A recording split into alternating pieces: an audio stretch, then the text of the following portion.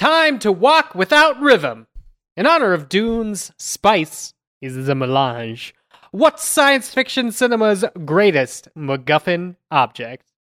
I'm Matt Patches, and I guess as far as the MacGuffins in science fiction are concerned, I'm going to have to go with the Barbasol can full of DNA from Jurassic Park. Oh yeah, and I'm Dave with the 7, and I'm going with the flux capacitor from Back to the Future, because he fell off a toilet and solved time travel. No need to explain it beyond that. Oh, and it's just me and Patches. Show's canceled. Ah! Gentlemen, you can't fight in here. This is the war room. Fine, I can hear you now, Dimitri. Clear and plain and coming through fine. I'm coming through fine too, eh? Good. Then, as you say, we're both coming through fine. Good. Well, it's good that you're fine and I'm fine. I agree with you. It's great to be fine.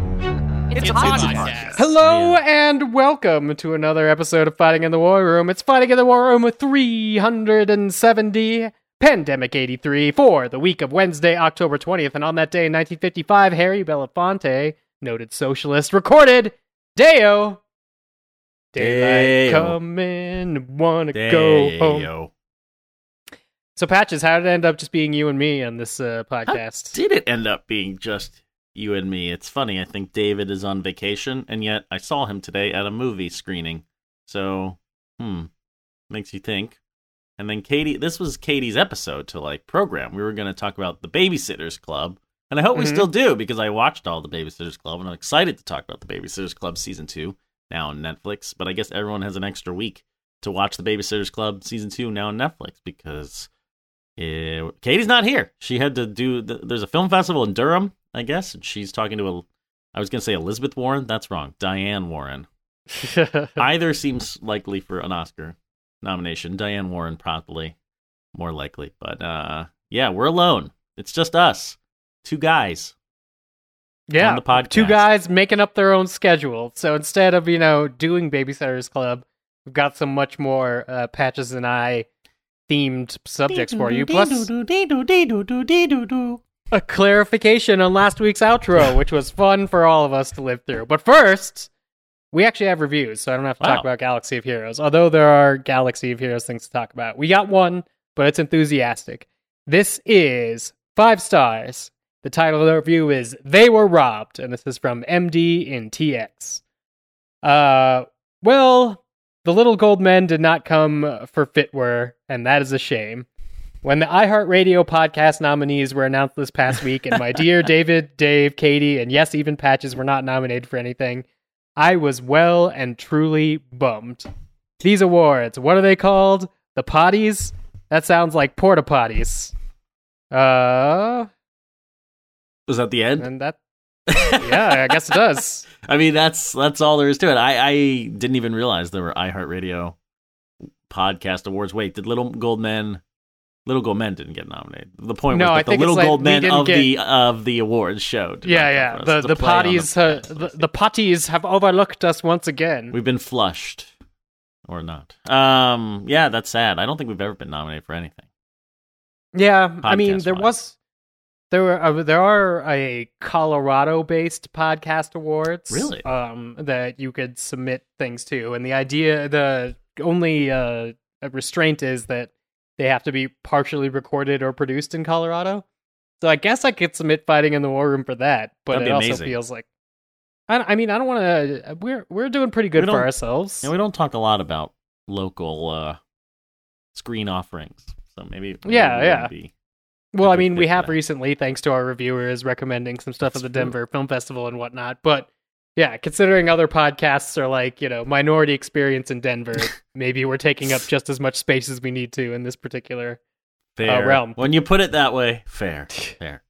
But if you guys want to leave us reviews, you can on the Apple Podcasts app. That is the ones that we read. We read them a lot on the show. Usually David does it, but some David will pick up your reviews also, if you leave it there. I have noted that there are some international reviews that people have flagged for us that we need to go hunt down. People, I see you. We did not retrieve them for this episode, but I vow to find out how to see those reviews. Previously, it was such a challenge to do so, but I regard you. I see your messages, and we will read those reviews when I can dig them up. Yeah, we'll leave them for a week. It'll save us from Galaxy of Heroes. It'll be great. Yes. You'll thank us. A November surprise. October surprise? Is that November surprise? October surprise? October surprise. No, it'll be an October surprise. It's been so many years since an election, we forget when the surprises are. Oy.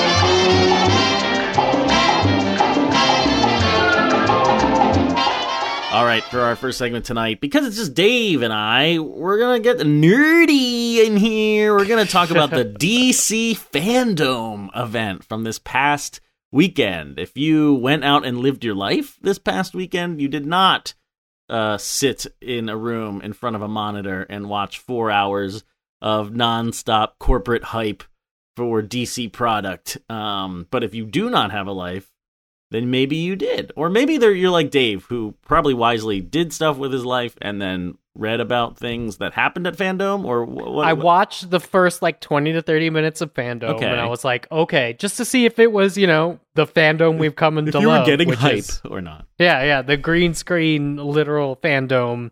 That, not as much of that, it felt Not like. as much this year. A little more still Zoom around. call. It was good to see it. And then I just had places like Polygon.com or YouTube feeds, IGN, where I could just load and see the thing. I didn't have to hear all the hype. I just wanted to see the thing. It was a pretty lean show compared to last year's Fandom. Was fascinating because there was a lot on deck, and because of the virtual setting and because they really blew it out, unlike San Diego Comic-Con or even New York Comic-Con, virtual at home versions of those conventions, it was a show. It felt really engaging. And the one thing, and DC did this again this year, is really incorporate kind of fan elements. There's fan art, there's little fan competitions that they run throughout the show. It's not totally wall to wall. Look at this CW show, look at this DC movie, look at this animated thing, now on to the next. There's a lot of that, but there is a concentrated effort to see the fans and recognize fans and understand what they like about all this stuff. And a little of that goes a long way. You do wonder, who are the people showing up and doing cosplay at home of, X, Y, and Z heroes and stuff? Okay. I mean, there are people who are dedicated. That's who. It's it is positive. So I can't imagine, and there is no Marvel version of this. I'm not saying that DC is noble or DC is more human. It's still a gigantic corporate enterprise run by Warner Media, or what once was that. Now Warner Discovery, or whatever the fuck they're called now. But beneath all of those layers of conglomerate bullshit, there are some people working that understand that the fans do belong under the dome. Whereas I can't even imagine Marvel doing this. They're so secretive, and it's all about Hall H and parading around talent and then getting out of there. It would be weird, and DC Marvel is not as intricate either, which it sounds silly because that's their whole thing, right? Overlapping movies and Disney Plus shows. But DC just has so many different types of things going on in a way that Marvel doesn't. It's really, if I had a big takeaway from the DC Fandom this year, it's Marvel is really becoming one note in a way that people have complained about for a while. But maybe my fatigue is real in that it's it all seems to be the same kind of flavor.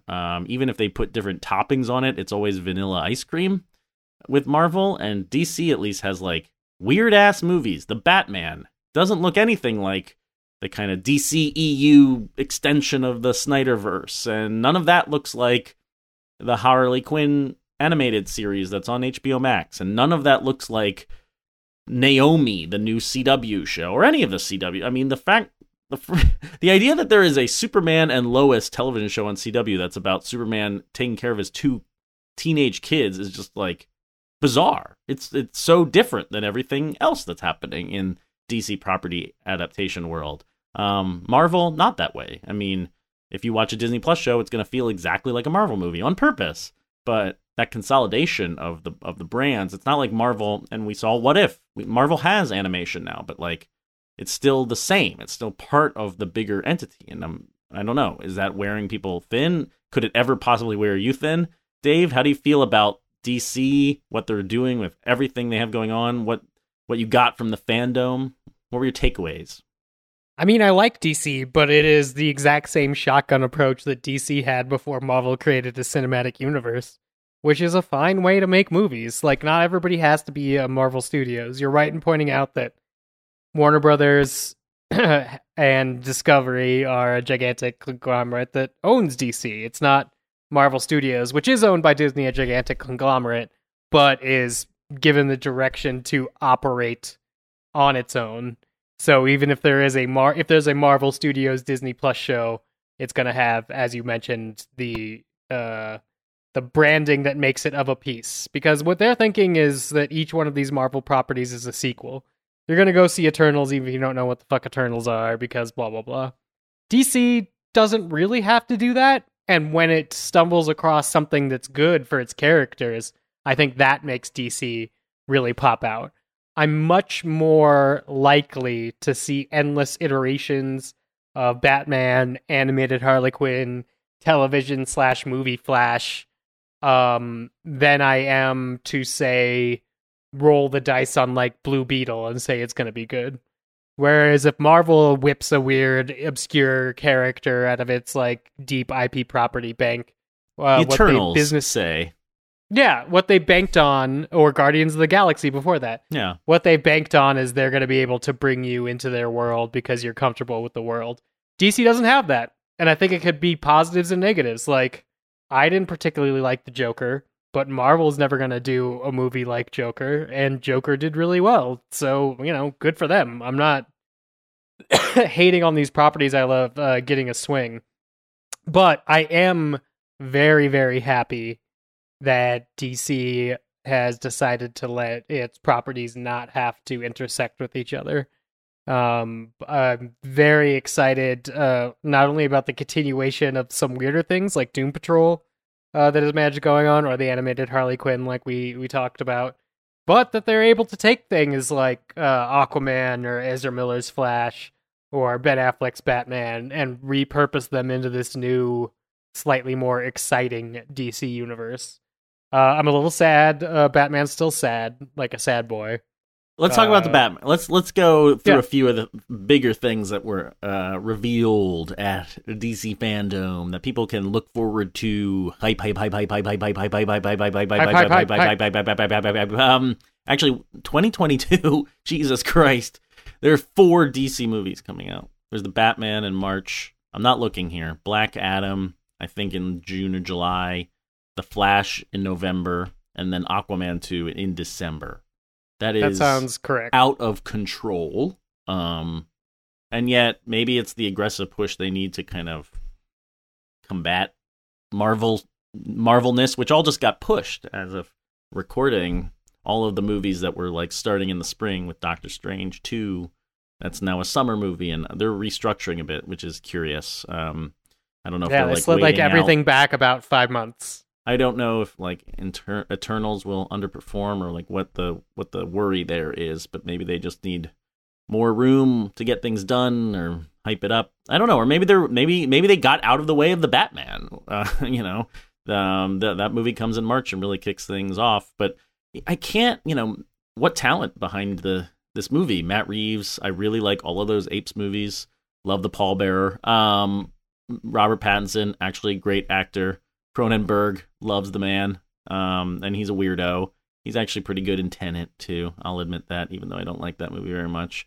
I cannot really get hype for this movie for some reason. I think I'm wearing out on Batman 2, or just like, it's so polished, it looks so cool, the stunts look great, it almost has like this black and white effect, and then either fire explodes or the sun comes up and it's all drenched in red. There's a lot of just like visual interestingness going on there, and yet I'm just like, this is not as new as they think it is. They spent a lot of time at DC Fandom talking about we finally wanted to take like a grounded approach to Batman and really kind of do what Batman Year One, that Frank Miller comic, did. And I'm like, what do you mean you finally did? Like, this is what Batman Begins was also scratching at. I don't understand. Like, can it get more gritty? Can it get more grounded? I guess it could, but is it going to be fun?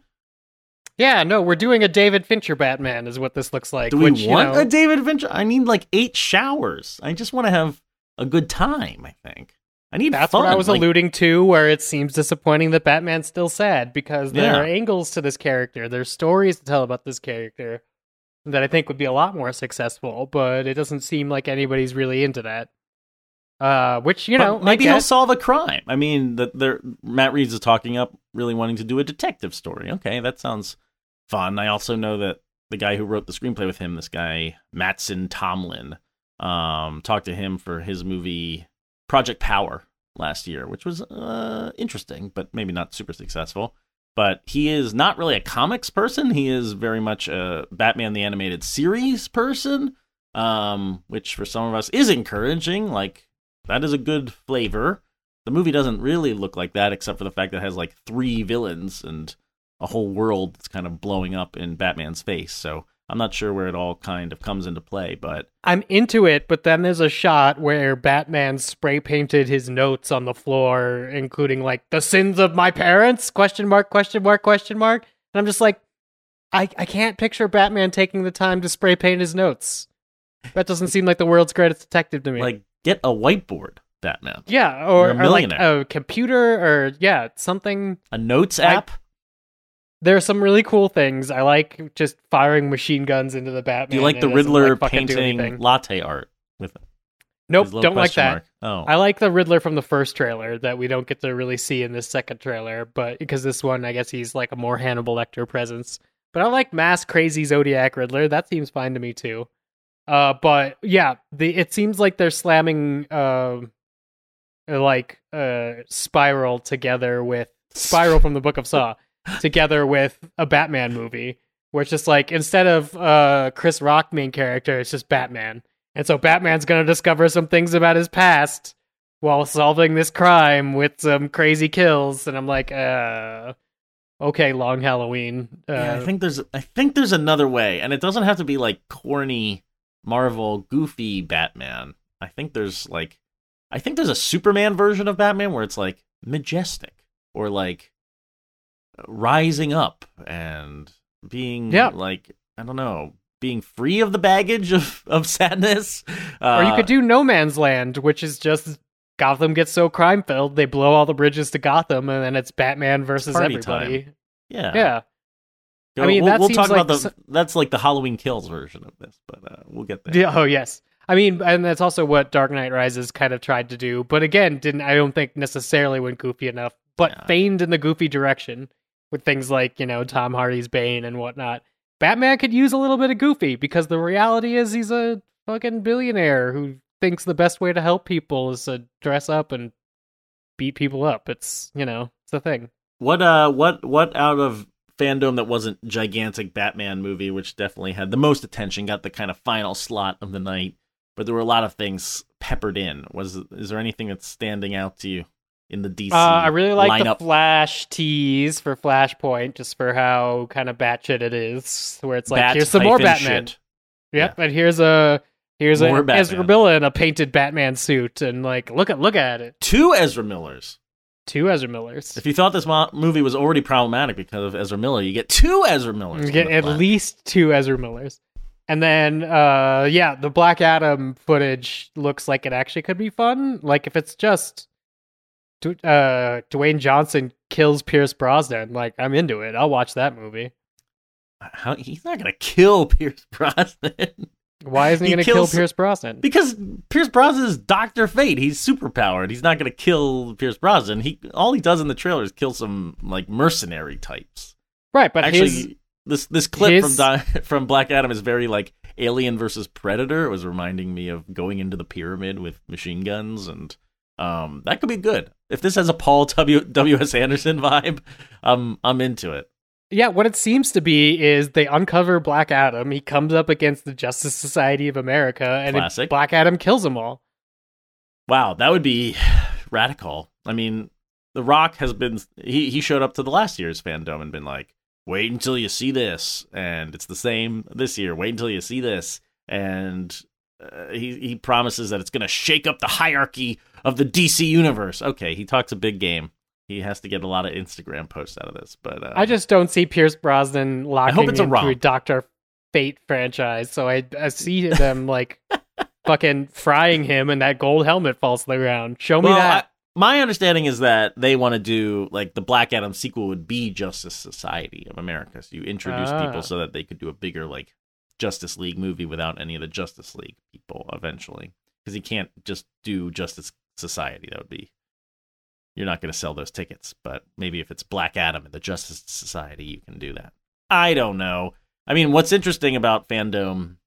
I thought it was a bit more subdued this year. Last year they had Suicide Squad coming in kind of in the can. They could show a lot. And the Batman, that teaser, it felt really early. It felt like an actual Comic-Con Hall H moment where we got to see that stuff. And there was more like production or concept art from Black Adam and Aquaman and The Flash is where we saw like Flash and Michael Keaton's Batman teaming up in a piece of concept art. And that was cool. There was nothing, even with the trailers and stuff, it's like, okay, you can only show me the backs of different people and like maybe 3 or 4 setups that you've processed and are in the can enough to show. It really felt like maybe there wasn't a lot going on in the DC universe. Like, these are the same projects we saw last year, just more completed. But what's next? Like, I don't think they even know because they don't know if any of this stuff works. And the only movie, like, they have Shazam 2 with Helen Mirren, who looked extraordinary. She's waving her hands around like a sorceress. She's actually a goddess. I correct myself there. But that's in 2023, and then there's really nothing else. And I find that kind of fascinating, because then you have Marvel, who's like, well, here's 18 movies going into 2025 or whatnot. And DC, as much as they could show, which was a lot at Fandom, it felt like they don't know what's next. But I don't know if I have a handle on that, or maybe you have more of an idea of like what this is. I feel like Suicide Squad was not good in terms of I think we're done with like. I think we're done with Harley Quinn led movies. They've given her 3 at bats now, and all of them have financially failed. Literally. So She has a bat. I think they're pivoting out of They're pivoting out of that. I think we're going to see a soft period in 2023 of direct to HBO superhero projects from DC, just because that seems like I'll be curious what those look like. Do you think they'll look like CW shows? Do you think they'll look like big polished movies? Yeah, I think there's benefits if it decides to go either way. If they want to do the mid-level superhero movie without having to tentpole it up, I would love to see that. And if they want to do our CW shows can support movie-long specials like TV movies but for streaming, I'd be into that. But I do like that we don't know what's happening after 2022, because that means they're going to be reactive. Which means they're not going to go into like a Marvel direction or an aping Marvel direction. Like if there's, the Batman's good, they're going to sign Pattinson for another one. Yeah, we still got a Joker sequel coming out. Maybe that has the Batman in it. Like we don't know. So and then I would love if Aquaman is going to continue to be crazy for there to be an Aquaman 3 and just let him get that trilogy. I can only imagine based on Malignant that James Wan is not getting less crazy, so that is exactly. That was kind of Fandom. That's what we got. I don't know. Is there anything weird and surprising out of Fandom? Not really. Not weird and surprising. No. The biggest thing, I'll total transparency here. The biggest news for us out of Fandom at Polygon was actually this Lucifer or that Sandman show and. Oh yeah, with Gwendolyn Christie playing Lucifer. I don't know what to make of this show. Trying to adapt Sandman in any reasonable way. I think everything. There's no way to capture the visuals. The trailer look like normal TV. The trailer covering like the setup for the first issue really encouraged me, and then Gwendolyn Christie as Lucifer also encourages me, because there is a way to do it episodic. But it's episodic and expensive because you're not like reusing a ton of sets or anything. And Netflix is kind of the only people who are going to be able to throw that much money at it. So far, so good, says I. But I've only seen what you've seen. Well, that was DC Fandom, and don't worry, everybody. Oscar season is upon us, so we'll be talking about the opposite of this for many weeks to come. Yeah, not yet, though. No.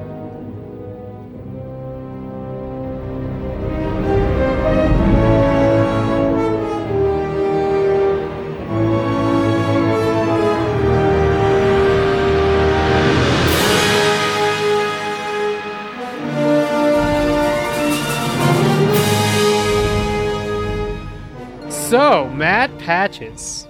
Last week, we attempted to do some math live on podcast.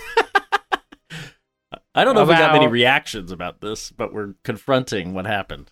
Yeah, why not? It's worth having like a mini segment here. We thought that for some reason this was Fighting in the War Room's like 10th anniversary. Well, I guess not the show name, but us podcasting, It was our 10th anniversary.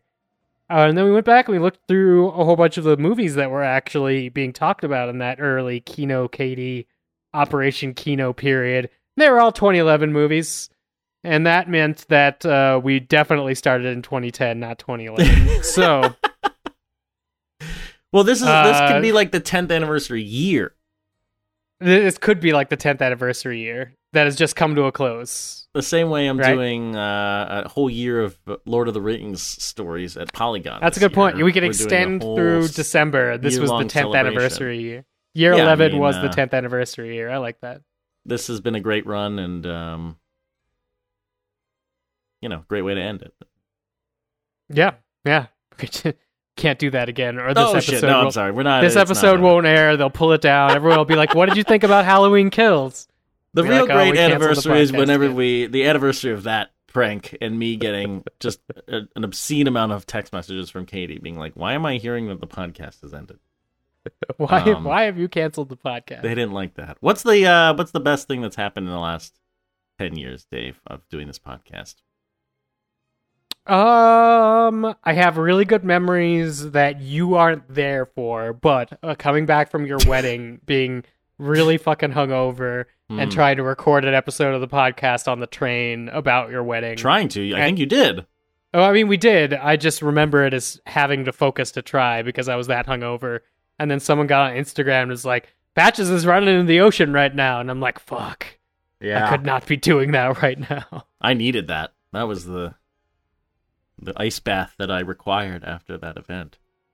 Or going to San Diego Comic-Con that one time, which I don't think we actually did for the podcast, but we discovered memories of trying to root back for old pictures. But there was I'm going to say like 2010, 2011, we all ended up at Comic-Con because Cinema Blend hired me to take pictures of cosplay, and you guys were out there covering it. So I think we had a dinner and then wine in a hotel room, but then otherwise had to Comic-Con. But that was fun. I like being in the same place as you guys. I miss that more as it happened less. It doesn't happen as much anymore. We were talking a little about... We did a live show once upon a time, ages ago, at the Hell's Kitchen Film Festival. That's correct. At a little venue. Some people came, some very dedicated people who we very much have appreciated over the years, came, and it was fun. We've never really done anything like that again, mostly because we've never been invited to go anywhere and do this podcast live. Also, I feel like if we tried to, no one would show up. I don't know. What do I know about this audience that listens to that's the real thing, is like we haven't done it because we're like, who's gonna like book the spot / we don't have confidence in ourselves.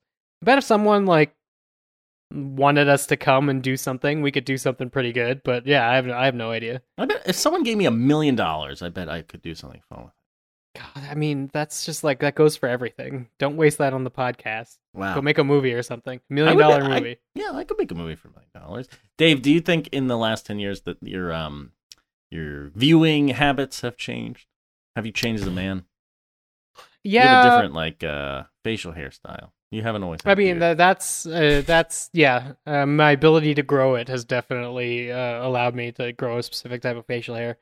I don't think it's changed that much. I might have, if I wasn't doing this podcast, gone completely genre and wacky, but I feel like every year at the end of the year, I gotta go up against your guys' top 10s, or if not go up against, at least be semi-conversant in like half of them.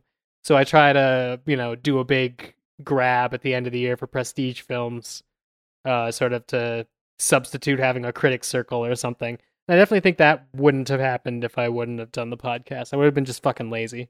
I might have become like a Criterion collector or something instead of like having to deal with new, just be like really into the old. Which wouldn't be bad, I've never been a collector of things. Even I just got the list of Criterion collection titles. I guess it's for January or something. I don't know. Whatever the next wave they announced, and they have one of my favorite movies that I'm now totally forgetting the name. The Celebration, by Thomas Vinterberg, and I'm like, I would buy that, and then I cannot buy that. I just like. My brain doesn't work. I cannot own anything. I don't have the will to buy anything. It scares me to spend money. I'm like, why would I own this? Even though I love the movie, I just cannot bring myself to own something like that. Is that? Yep, that's a problem. Weird. That is weird. I mean, that is. It's weird because you have like an anti-capitalist tendency, which kind of baked into you, which I want to applaud. But then also, given the state of streaming versus physical media, you're actually falling into the trap of not being able to see things you want to see when you want to see them. Well, it's not that, because I probably would buy it and not watch it. Because I don't really watch I don't go back to movies I like. Well, I see, often. That's sort of like... I don't have comfort viewing. That's sort of like what I was saying with Fighting in the War Room. If there weren't new things to watch, I might become that. I might revert to like older collector things.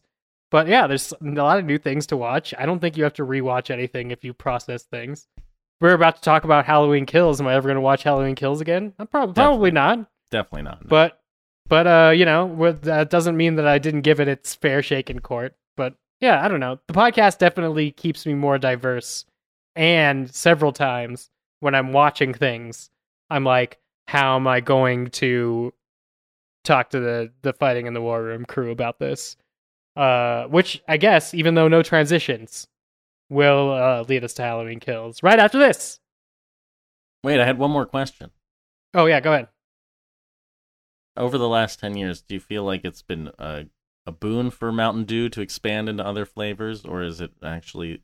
hurt the brand and hurt the core flavor of Mountain Dew?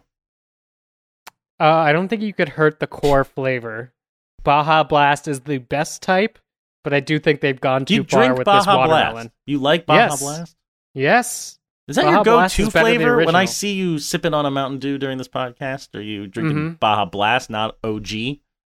Yeah, no. The Baja Blast is basically the only reason me, a person in their late 30s with a very specific digestive tract, still goes to Taco Bell. It just feels so sugary. It's not overload for you? Isn't it more sugary than regular Mountain Dew? I mean, maybe, but it's something about maybe the berry flavor that tweaks it off. Well, I was say, what does it taste like? I couldn't even place it. Like, it's a berry flavor? Blue. Yeah, like blue-green. It tastes blue-green. But there's something like Livewire, which is the orange one, or they're like ice. Are you a Code Red person? No, see, those are too sweet for me. I gotta do original or Baja Blast. The other ones tweak off it. And the newest watermelon one doesn't even have enough flavor to really cover up like that chalky caffeine taste, so definitely out on that. Mountain Dew, though, Baja Blast is the best thing that ever happened to it. Wow. Now that is a take. Oh, Katie Rich, Matt Patches, Dave Ehrlich, and Dave Gonzalez. I wanted to thank you for playing one of my songs on your podcast show. Operation Kino is the Patches, name of your show. You produce a podcast called Galaxy Brains. Oh, yeah. That's It has a very special structure. It's a leveled structure. What's the first level of that structure? Oh, this is a real test. Yeah. It's the Logic Brain. The Logic Brain. Here we go. Logic Brain, Halloween Kills. Yeah. I'm Dave Gonzalez. I watched David Gordon Green's sequel, Halloween Kills. It is a bad movie. It attempts to go for schlock, doesn't go far enough, mixes it in with some actual sentiment, which David Gordon Green is good at, which is the worst call for what he's trying to say with this Halloween Kills movie. What's your logic brain say about Halloween Kills? I mean, logic brain says Michael Myers is back. He emerges from the fire that he was trapped in the end of the 2018 movie and goes on a rampage. I mean, it's pretty straightforward, right? There's not a lot to the movie. It has some flashbacks, which I was surprised by because it just doesn't seem really necessary. I don't know. I mean, maybe we'll get into this. There are some flashbacks where it's like, remember this happened, and I feel like I didn't need them. And then there's some flashbacks that add a little bit of character to the police officer, and again, I feel like I don't need them. So I think I'm with you. Yeah, but mostly, as I spoke to David Gordon Green a little about this movie, and I made him laugh, and I'll pat myself on the back because he hadn't heard this one, but I'm surprised he didn't, which is, it's like Fury Road. It's like Mad Max Fury Road, where it's just like, remember how Road Warrior was like an actual plot and a setup, and there were characters, and there were saving people, and then Fury Road's just like, what if one big car chase? And for me, it was like watching Michael Myers just be in Fury Road, just destroying people like a plow. I mean, I think those are actually the parts that worked for me. Yeah. It's just everybody realizing what's going on that didn't work for me. Because really quickly, well, the now we're audience is transitioning to the critical brain and to put it in galaxy brains. Okay, so here. I mean, I have a different take for critical brain, yes. But we could transcend to critical brain here. Critical brain is, this makes me feel a lot like things I had to say about James Bond, which is like there are sequences that I think play exactly like they're supposed to, but overall... Which ones? For example? Massacring the firefighters is hilarious, just like Fantastic. Right at the beginning. He comes Great out... shots, like silhouettes of impaling firefighters. Enough, it disturbed people enough that there are petitions to remove it from the movie because that's anti-firefighter and anti-police or whatever. Great. That's perfect. There's a POV shots of a dude getting stabbed in the face in a firefighter mask, and then we return to his dead POV to watch another firefighter get killed. I think that's really great, even though it's morally questionable. I think Michael Myers' first assault on the couple, the interracial couple, the woman's flying the drone, and the man gets Wait, why is that morally questionable? More so than anything else in the movie. Killing an interracial couple? Because there's a certain degree.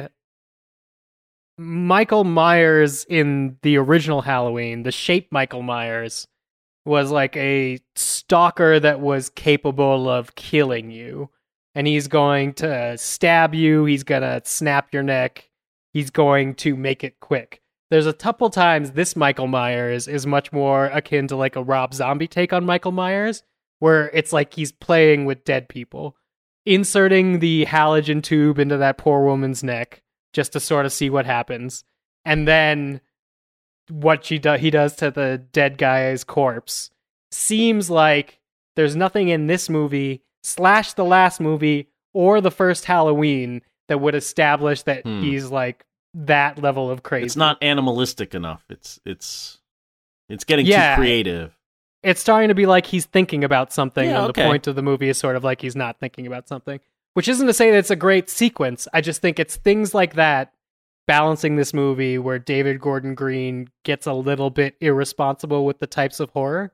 There is, in the middle of this movie, a mob mentality theme where evil dies tonight, as they chant. The town of Haddonfield is going to take it into their own hands, and they're going to kill Michael Myers. And of course, even though this seems like a good idea, because, you know, as fans of the series, I know the police are not good at getting him, and maybe numbers are going to work. So at first I'm like, maybe this is going to be an interesting whatnot. Within the first like 30 seconds of the mob forming, they immediately target the wrong mental patient. And that plot line builds to nothing. It builds to this is a bad idea. Mob mentality is a bad idea. I've heard that. Which is fine, except it's weird to have in the middle of this movie. because I feel like the end result of when this mob eventually gets face to face with the real Michael Myers could have happened halfway through without the let's debate mob mentality and maybe been more effective. It's like, does this movie want to be serious or does this movie want to be Fury Road?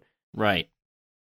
That's I think the divide that doesn't work for Halloween Kills for me. It's, if it was going to be Fury Road, it needs to be even more middle movie of a trilogy than it is now. Because I think now it really ends on an anticlimax because I've seen Michael kill people in cool ways, but I don't think I've learned anything about him, the mythology, or where the series wants me to think it's going. I mean, I don't think we can learn anything about him. I think this is the pitfall of Halloween sequels, and I guess I was surprised that they made it in the first place. I'm not surprised. Of course they did. It was actually planned from before they made the first Halloween 2018 movie. They were going to try and do something no matter what, and then it was a success, huge success, and of course they were going to do a sequel, but like, it's the fool's errand to do another sequel. We can't learn more about Michael. We can't learn more about The Shape. That's what the Carpenter movie's all about. Just someone who will come into your house and kill you. And you'll never know why, and you'll never know who this person is. And the more, every time you have to tell a Michael story, you risk telling more Michael story. And here this I feel is what like the other sequels have learned about. Yeah, Halloween. exactly. But and we're pushing against it. It's like bursting almost. It's like, how much can you do with Michael without telling us anything about him? And that's why it feels like an overstep in the Haddonfield citizenship direction. It's overcompensating for the fact that Michael cannot be characterized at all. But I think they didn't have to go that far. They could have just had like a mob of people taken to the streets, and the movie could have been about less. Yes. If I wish there was a way to put Laurie in the movie more. I don't know why she had to be removed. I mean, I guess the first movie is kind of like this too. Laurie is not a huge part of it because we have her daughters. We have Judy Greer, and we have this woman, and Andy, I can't remember her name. Andy What's her Matichak. name? Allison's the name, the character's name, Allison, I think? her granddaughter. I mean, they all have kind of equal screen time in the first movie too. For some reason, it felt like we got a lot less Laurie in this movie. But I don't know. None of those people have character motion to do in this movie. None of those three people. Right, because it only takes place within like a few hours. Right? Yeah, and we saw their entire family dynamic. Right. They have to constantly remind you that like Laurie's son-in-law was killed, just so you like, you know, remember that they're maybe in trauma, but like they don't have time to deal with it because all of a sudden Michael's back. It's very jumbled. I could see where it came from, but where it ended up seems like two different puzzle pieces forced to fit together and pretend it's like something that was one thing. Right. Ready for the Galaxy Brain Patches? Yes, please. Our problem, as it was 40 years ago in the suburbs, is that a single white man with an unending, vengeful, radical attitude can still terrorize an entire town. Doesn't matter how woke you are, how prepared you are, where you think the threat is coming from, and how many times you get a crowd together to chant, to wear pussy hats, and chant "Not My President." He's still gonna come murder all of you. All of you. You think this movie is a direct confrontation of like Trump era white supremacy? I think it's just white supremacy. What do we know about Michael Myers? He was a white kid that it keeps killing people, and then he keeps coming out, and he keeps putting on this white mask, and when he take off his face, he is a white man with a beard and everything.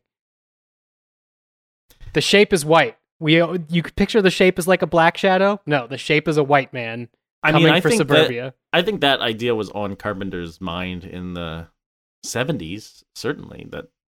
Because that's like serial killer era. Yeah. That's like, you know, all these sorts of things. It's well, just I funny mean, his how whole it thing came back is around. Dealing with like what people were actually scared of in the suburbs in the 70s, which was often misplaced when it came to race and racial concerns and like who's moving in and why what we should be scared about in our own homes. And here was something that's like, no, this guy is just some guy. You can't profile him, and in this case, he's the big white guy who's rampaging through the streets. He's going to kill anybody. And yeah, it's interesting to have it updated in this way or not. I mean, I guess it's still the same message. And I mean, this is why I think the mom mentality stuff is a little successful in this movie, where it's like a bunch of bro white guys who think they can solve it or think they're ahead of the curve. That's the only way I could make all the elements work, and this is the only way I could look at the movie and be like, if I think of it this way, then it's all of a piece. It's in David response to the last movie, right? If the last movie was, the emphasis was on kind of like female empowerment, or this story of trauma against women, and can they rise up and kind of like come back and kill Michael? And in a way, it feels successful. This movie's like, no. In this movie, it's, because one, does anyone believe them by the end of the movie? Even if you feel like the end of the 2018 movie makes you feel successful, like they have defeated Michael, maybe, like we don't know what's coming next, but they've overcome this. They finally had the battle with Michael, and he's burning up, and they have triumphed. But no one believes them, and no one supports them in the space of that movie, and they don't get a lot of it here, but they do. There are a bunch of white men who think they can save the day because they understand masculinity, instead of like supporting other people and the women who've been attacked. It's suddenly their battle to take on. It's like this misplaced understanding of other people's trauma. I think there's a lot going on in these movies. You're right. I think once that hit on me, it was the first time somebody partially removes Michael's mask, and you just see the chin and like the little beard and like the white skin. I'm like, oh, he's just like a Second Amendment rights guy under there the whole time. And then the movie, just I was the able beard. to click for it.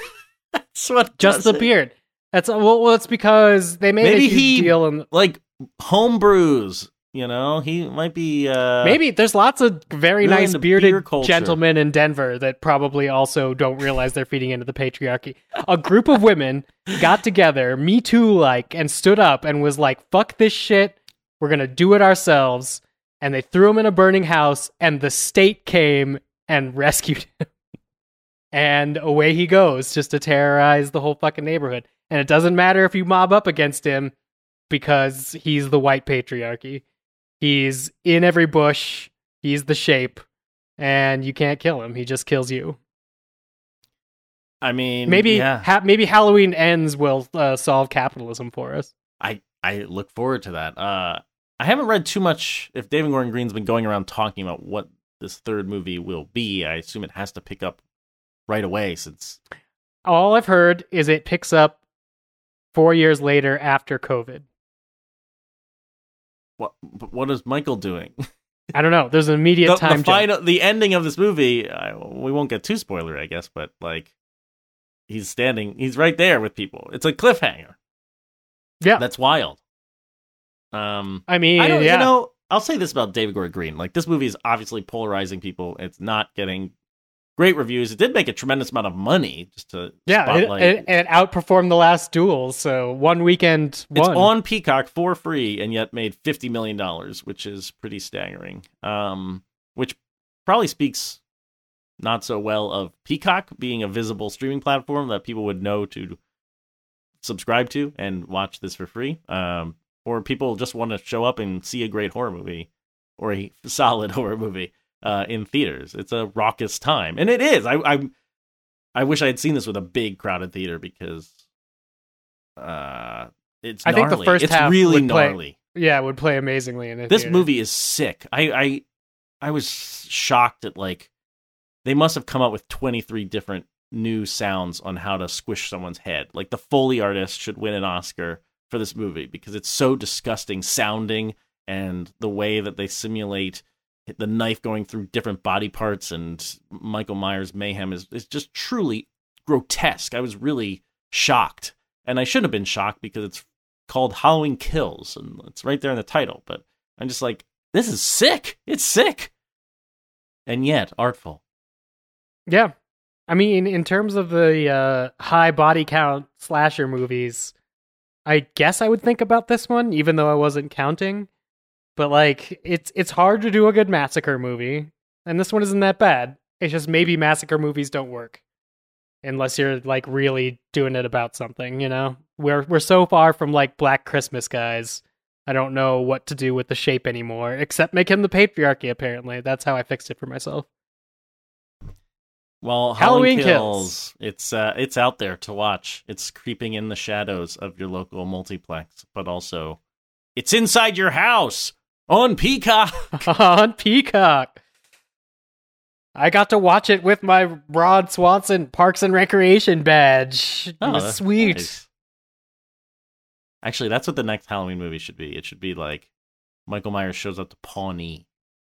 Michael Myers or Halloween Kills Pawnee. Imagine if all of the people in the Haddonfield were actually just people from Parks and Rec. I mean, I would feel for them. Definitely more so. Yeah. Instead of the poor doctor-nurse couple that gets horribly brutalized in this movie. But I do actually, another good thing. One last thing about Halloween Kills on the way out. Good job with subtle Easter eggs to basically all the other Halloween movies. If you are a Halloween fan, you'll have more fun with Halloween Kills than somebody who just saw the last Halloween. Are there ones from like later sequels that stood out to you? I don't know the sequels as well. So there's definitely 2. There's definitely 3. I think I spotted reference to the house from, what is that, Curse? But not exactly sure. I look forward to the YouTube coverage of this of this show over the next couple of weeks to solve that in. But definitely like Razor Blade Mouth Kid prank. Really enjoyed that. The masks from Season of the Witch, just making an appearance and not being mentioned. Really enjoyed that as well.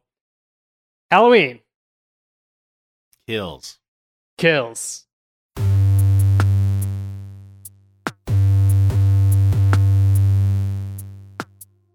All right, that does it. We made it through another podcast with me and Patches where we talked a whole bunch of dorky things. We didn't cancel the podcast this time. Praise be. Give us a medal. Give us a potty for not canceling the podcast. Top potty. That didn't cancel the podcast potty. Until next week, where I might be around, but definitely whoever's around on the show is going to be talking Dune, and it sounds like Babysitter's Club Season 2. So things are going to be heating up with that combo. The full spectrum. It is a full things you can watch. Yeah, we'll have to talk about Dune. Do you want to know about accepting childhood diabetes in your, galas? Or do you want to talk about saving the Melange and taking over a sand planet? Yes, I really liked that scene in Season 2 where Christy made Stacy and Dawn put their hands in the box and talked about how Thea was the mind killer. It was a good Pain Box Babysitters Club episode. All right, until then, Patches, tell us about your things. I am Matt Patches. I am senior editor at Polygon.com, on Twitter at Mr. Patches. As mentioned, producing the Galaxy Brains podcast with Jonah Ray and Dave Schilling. And if you need lots of other podcasts, we have a website, fightingintheworm.com, where you can go back and listen to old episodes. I bet we did a Halloween 2018 episode. Ooh. If we had a social media manager, they would be putting those up all the time, just spamming the We'd be internet with just our old constantly episodes. back episodes. But you got me, so instead you're going to get Deo somewhere on this podcast. Deal with the Belafonte. I love it.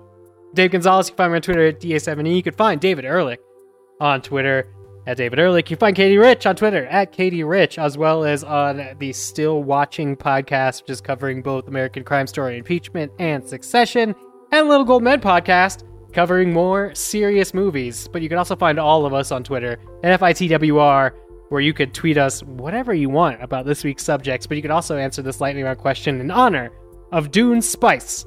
What's science fiction cinema's greatest MacGuffin object? And that's it. We'll see you next week.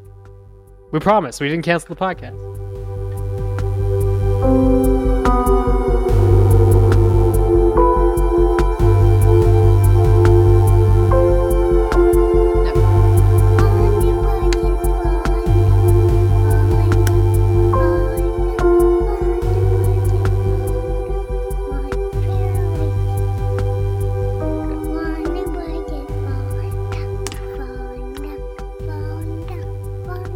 I'll tell you when I'm done. Wonder what you found.